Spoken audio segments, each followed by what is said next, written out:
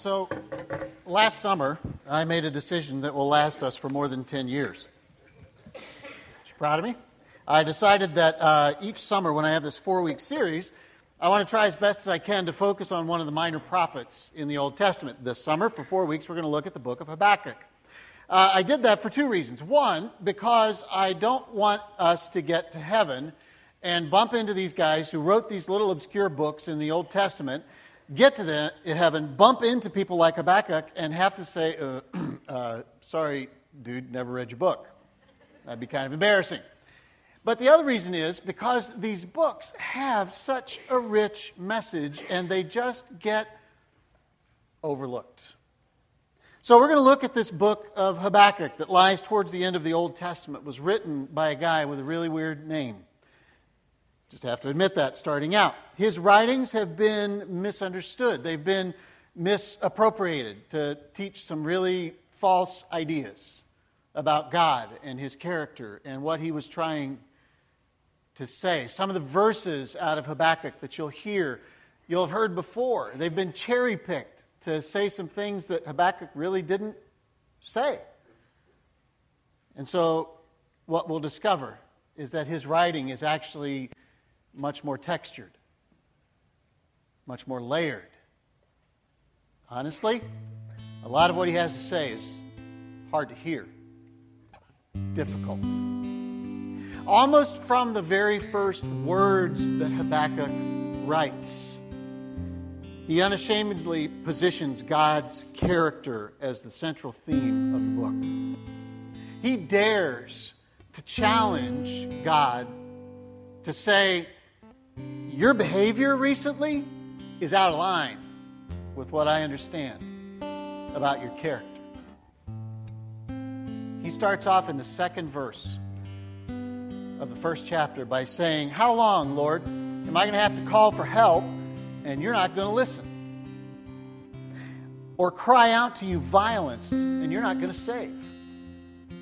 Why do you make me look at injustice, God? Why do you tolerate wrongdoing? Destruction and violence are before me. There's strife and conflict abounds. Therefore, the law is paralyzed and justice never prevails. The wicked, they just hem in the righteous. So that justice, it's perverted. I think many of us have experienced periods in our life when we pray to God and He breaks into our lives and He has power. He answers our prayers and He wins our trust and our faith grows and it's really, really strong. Those are good times. But the questions that Habakkuk raises in this little 3-chapter book reflect the honest questions of people who deal with personal challenges, with difficulties, with disappointments in their life. And in those times, we want to know where God is. We want to know what He's up to. Habakkuk is a brave soul who dares to talk about those seasons in our life when chaos enters our world. When we feel darkness descending. When we cry out to God in our confused anguish. And God is just silent. So if you've ever been around somebody who's in deep pain or somebody who's suffering, you recognize that they really don't put up with a lot of small talk. I mean, they're going to jump straight into the stuff that matters. They're going to dive right into deep water. Habakkuk, when you look at the first chapter, the first words that he writes, you recognize that his heart's breaking at the world around him and the suffering. Because what he does right off the bat is he dives right in. How long, Lord? How long am I going to call for help and you're not going to listen? Second verse, first chapter. He doesn't beat around the bush. Now, I want to give you fair warning in this first message. We're going to set up the series. We're going to lay out what he's going to deal with in the next 3 chapters. And in some of that, I'm going to do a little bit of history and I'm going to do a little bit of theology. Now, not going to dive real deep. I mean, I'm not going to use $10 words and get confusing, but we're going to have to set this up in order to understand why Habakkuk is in deep weeds. So I need you to hang with me. Can you do that? Awesome. You guys are awake. First service wasn't. So we'll do some theology first. Habakkuk's first thing was he had a little bit of a misunderstanding about God's character. And that's understandable. I mean, when we get into pain, when we get into a place where we're struggling, our theology of God, our understanding of God can get a little bit off. But it gets corrected really fast in these first 11 verses in the first chapter. And one of the things that gets cleared up for him is his perspective on God's character. God clears up right away this fact: God is not nice. That's hard to say, but it's true. Nowhere in Scripture does God lay out this idea that He's going to be nice. In fact, the word nice is never used in your Bible, ever. God doesn't claim to be nice. Part of the misunderstanding for us is that we read passages that say God is love. And in the translation from those words on the page into the thoughts of our mind, it gets a little bit twisted. We misunderstand that. We may not know, or we may ignore other passages of Scripture that help us understand what the Bible means when it says God is love. And we tend to think it's saying God is nice. And so we start to expect a God who's well-mannered. We expect a God who plays well with others, instead of daring to embrace the God who's actually described in the pages of Scripture, who has a ferocious, wild, and jealous love. And our incomplete understanding of God's love prompts us to say things that aren't accurate. Things like, my God would never, and we fill in the blank with an inaccurate statement. Or we say, I just don't believe that a loving God would allow bad things to happen to good people. Or, if God is loving, He couldn't possibly send good people to hell. Our finite ability to comprehend God's infinite love limits our capacity for reconciling what we believe to be true about God's character with the problems of evil and pain that we see in this world. And so when we come to those chapters of confusion and suffering in our own lives, we tend to follow a path that either ignores God or ignores the problem. We close our eyes then, and we shut out the pain. We skim through those chapters in our own life in the same way that we skim through those chapters in the pages of Scripture. Or sometimes we'll just simply respond with a pithy, hollow statement, like, God must have His reasons, or someday we'll be thankful for this, because we simply don't know anything else to say to reconcile our suffering and what we perceive to be true of God's character. Another way that our mistaken theology shows up is that when our faith is challenged, when the tough times come, we turn to God just like Habakkuk did here and ask, how long is this going to go on, God? Or, why is this happening to me, God? Because our faith has been built around a core idea that God is here to help us be happy and fulfilled. Or God is here to solve our problems, which reveals the fact that we've reduced God to being a cosmic butler. He's here to serve our needs. And unless we read and embrace the whole story of Scripture, understand the whole image of God as it's laid out in Scripture, it's impossible for us to understand God's character in the midst of a disordered world. Many times we fall into the trap of failing to read the Bible as actual history of real messed up people who live in the same messed up world we live in. And instead, we approach it as if it's a fairy tale. You know, it's filled with perfect heroes and perfectly rotten villains, where the bad guys always lose and the good guys always win, and it all gets resolved really quickly. It just doesn't happen that way in the Bible or in real life. That's the predicament that we find Habakkuk in the opening verses of the first chapter of Habakkuk. He is one of God's prophets. He is praying to God for a revival, a spiritual revival in Judah that will turn this situation around. He's devoting his whole life to this cause. He's all in. He couldn't be any more in. And in rapid-fire succession, starting in verse 3, he lists 6 major problems that he's waiting for God to resolve. Injustice, wrongful suffering, destruction, violence, strife, and conflict. Then in verse 4, he basically says, God, here's the result of you not acting on these 6 problems in our world. The law is paralyzed, justice never prevails, and the wicked hem in the righteous. And because you're not dealing with those 6 problems, we have these 3 consequences. And if you want to make it really simple, God, here's the one result. Justice has been perverted in our world. And he kind of folds his arms and sits back to wait and hear what God's answer is going to be. You get the sense as you read this, he's prayed it before, don't you? He's got it nicely, neatly packaged, and he goes, okay, God, here it comes.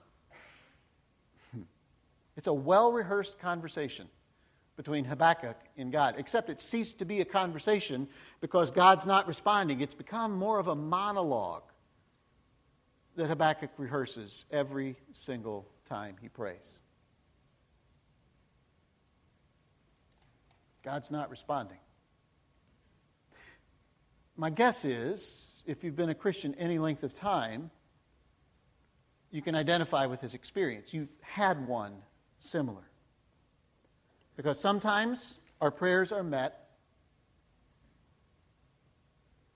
with silence. And those are difficult seasons to walk through. We wonder if God hears us. We wonder if he sees us. We question our ability to pray. Are we doing it right? Are we listening right? We wonder if our prayers are just hitting the ceiling and falling back to the floor. We hunger to hear anything from God, something, God. Just let me know that you're there. You don't even have to answer. That's where Habakkuk's living right now in this prayer. He's struggling between what he believes to be true about God and what he's experiencing in his life. God's not behaving as he expected him to. Did you ever feel like you'd get to a place in your life where you just look at God and go, you're not doing what I thought you'd do? You're misbehaving, God? It's kind of where he is. So from the very first words in this book, Habakkuk is unhappy, he's perplexed, he's frustrated. And so he loads up both barrels and he aims them at God. This isn't a sing-songy, saccharine sweet prayer. It's a gut-level, honest, even angry prayer. How long is it going to be before you listen to me, God? He can't understand what's going on around him or God's seeming indifference. If nothing else, in these first 4 verses, I find real comfort in Habakkuk's words. This down and dirty, gut-level, honest prayer. It's unedited. It's just the way it is. In 30 or so years of ministry, I've been in all kinds of situations with people. Church people, unchurched people. I've been in some really raw situations where people have faced some really hard things. Said things they never thought they'd say to a pastor. And almost without fail, as soon as the words escape their mouth, the next thing they say is, I'm sorry. Really? I've said some of those things myself to God and to other people.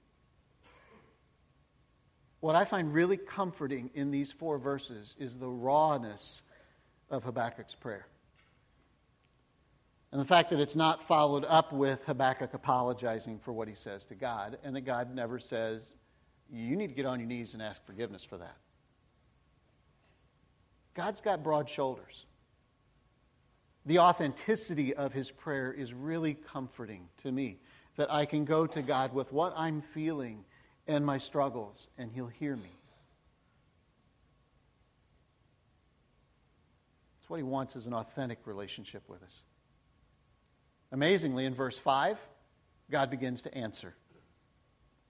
God says to Habakkuk, look at the nations and watch and be utterly amazed, because I'm going to do something in your days you just wouldn't believe even if I told you.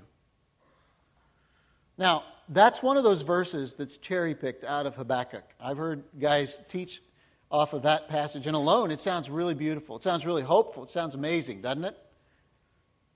I've heard it in sermons where people talk about the great things God's going to do in our lives and use that as a promise. Trust me, after you read what God says next, it's not a real hopeful verse in the short term.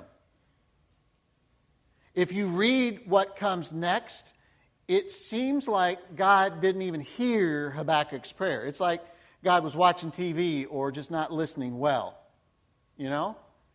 Because Habakkuk is going to be surprised. We soon discover that God's instructions to look, to watch, to be shocked, to be amazed aren't words of rescue. They're words of warning to Habakkuk. God's plan to bring change and set wrong things right is not going to be good news to Habakkuk.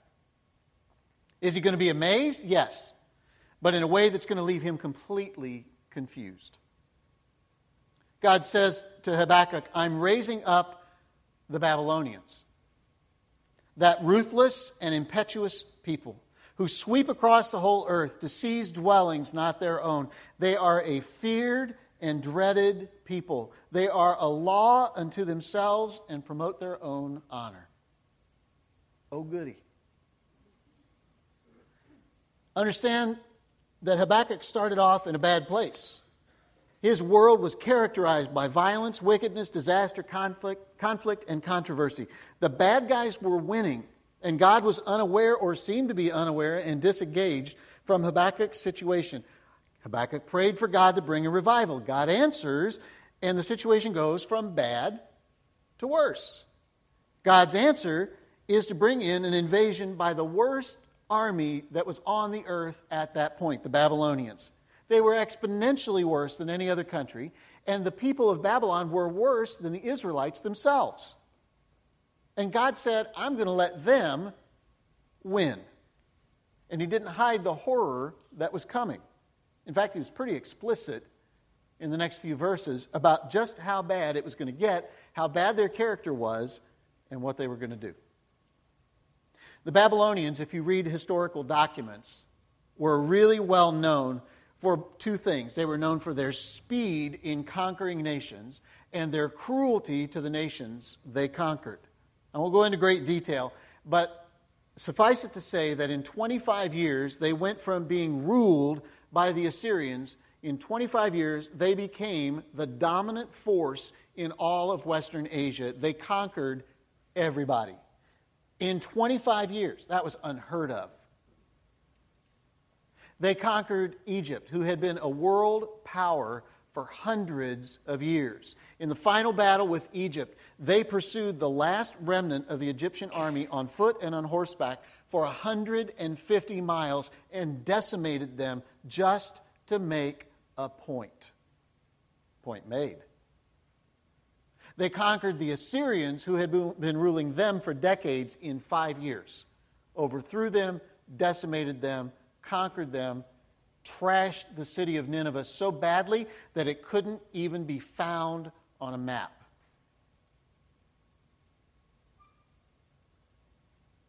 God said, having defeated the major world powers and securing control of the major trade routes, that the Babylonians would be able to mock kings and scoff at rulers. Historically, that's what they did.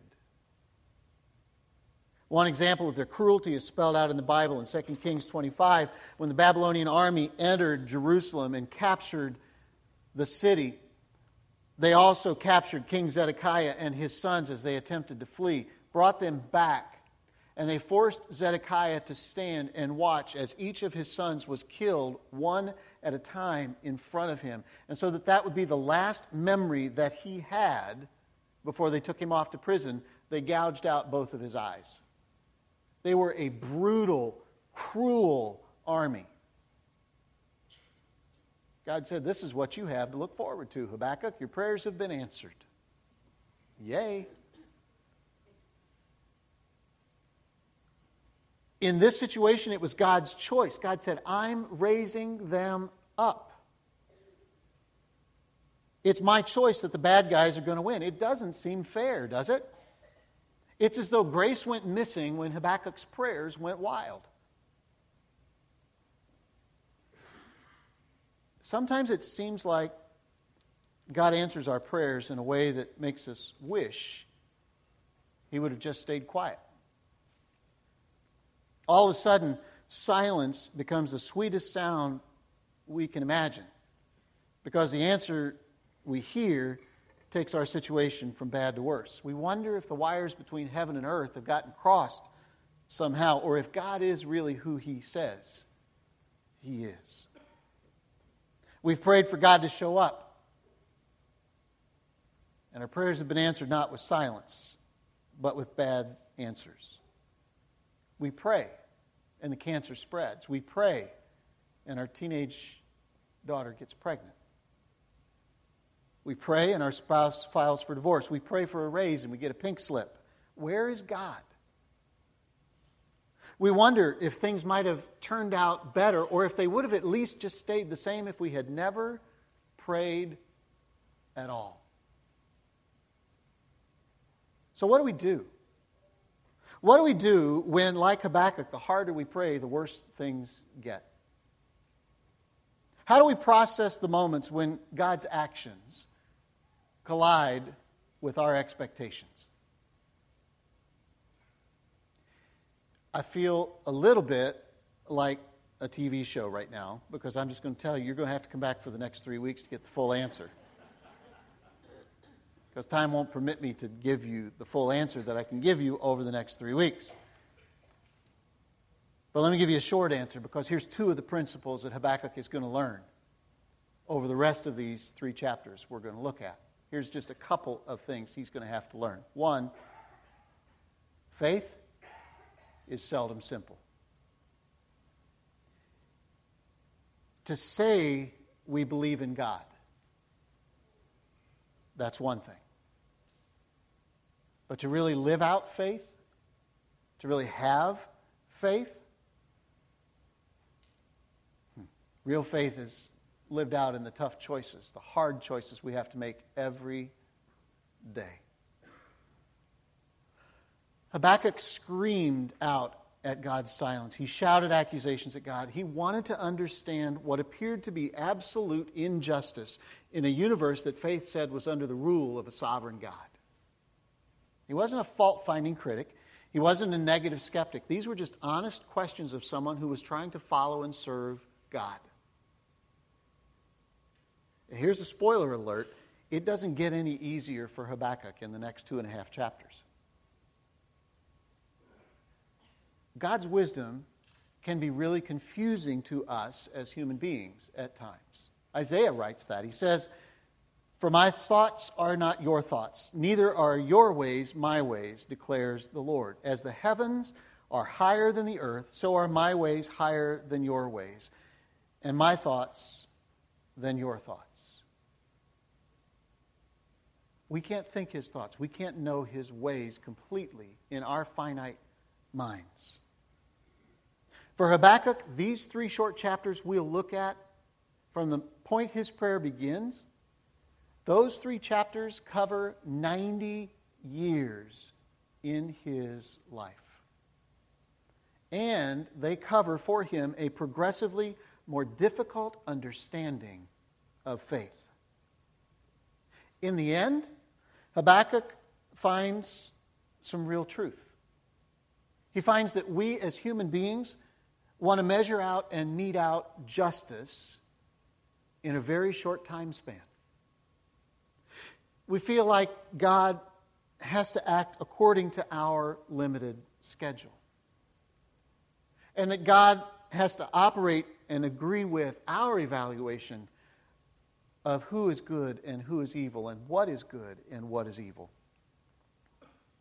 But in reality, God in His sovereignty chooses to act according to His timetable and His plan. And justice doesn't always work out the way we see it for every individual or even in our generation. That seldom leads to a simple faith. Second thing that Habakkuk is going to learn is that God's desire is ultimately to change our character, not to make us comfortable. I've been learning that lesson for more than 30 years, and I'm still not comfortable with it. And though Habakkuk cannot see it from where he sits right now, the calamity that's about to come on Judah will bring the spiritual revival that he's praying for. But first, God's people are going to be conquered by Babylon. It's going to be brutal. They're going to be taken into exile.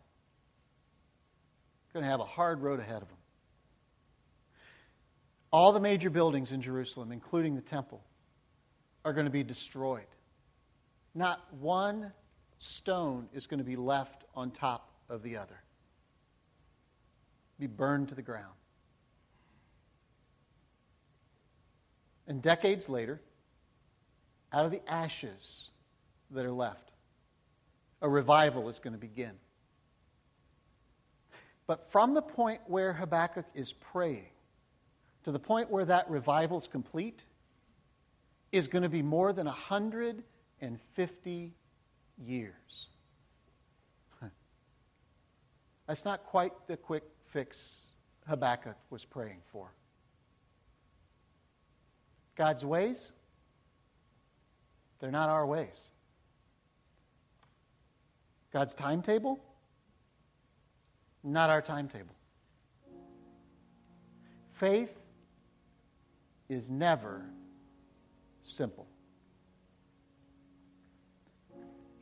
Character change, it's hard. But that's ultimately what God's about in your life and mine. I've always loved the C.S. Lewis series of books, The Chronicles of Narnia, and in it specifically The Lion, the Witch, and the Wardrobe. The character Lucy is one of the main characters in that very first book in that series. And in her explorations into Narnia, she begins to uncover who this character Aslan is. And if you know the stories, you know that eventually she discovers that Aslan is a lion. And we know from reading the stories that Aslan represents God. But in that very first encounter where she discovers, as some of the characters are explaining to her, in the first encounter where she discovers that Aslan is a lion, she immediately asks the question, if he's a lion, is he safe? To which our friends kind of chuckle and said, safe? Didn't you hear what we're telling you? Who said anything about him being safe? Of course he's not safe, but he's good. I love that. I love that description of the God we love and serve. He's not safe, but he's good. He's not nice, but he is love. See, we serve a God who doesn't promise us safety from the agonies and the struggles of this life. But he does promise us that he is sovereign over all of this life. He doesn't promise to remove us from the valley of the shadow of death. But he does promise us, as we walk through it, he promises a love that is more extravagant and resolute than we could ever imagine. And those promises can help us hold on to a faith, even when it seems that faith has let go of us.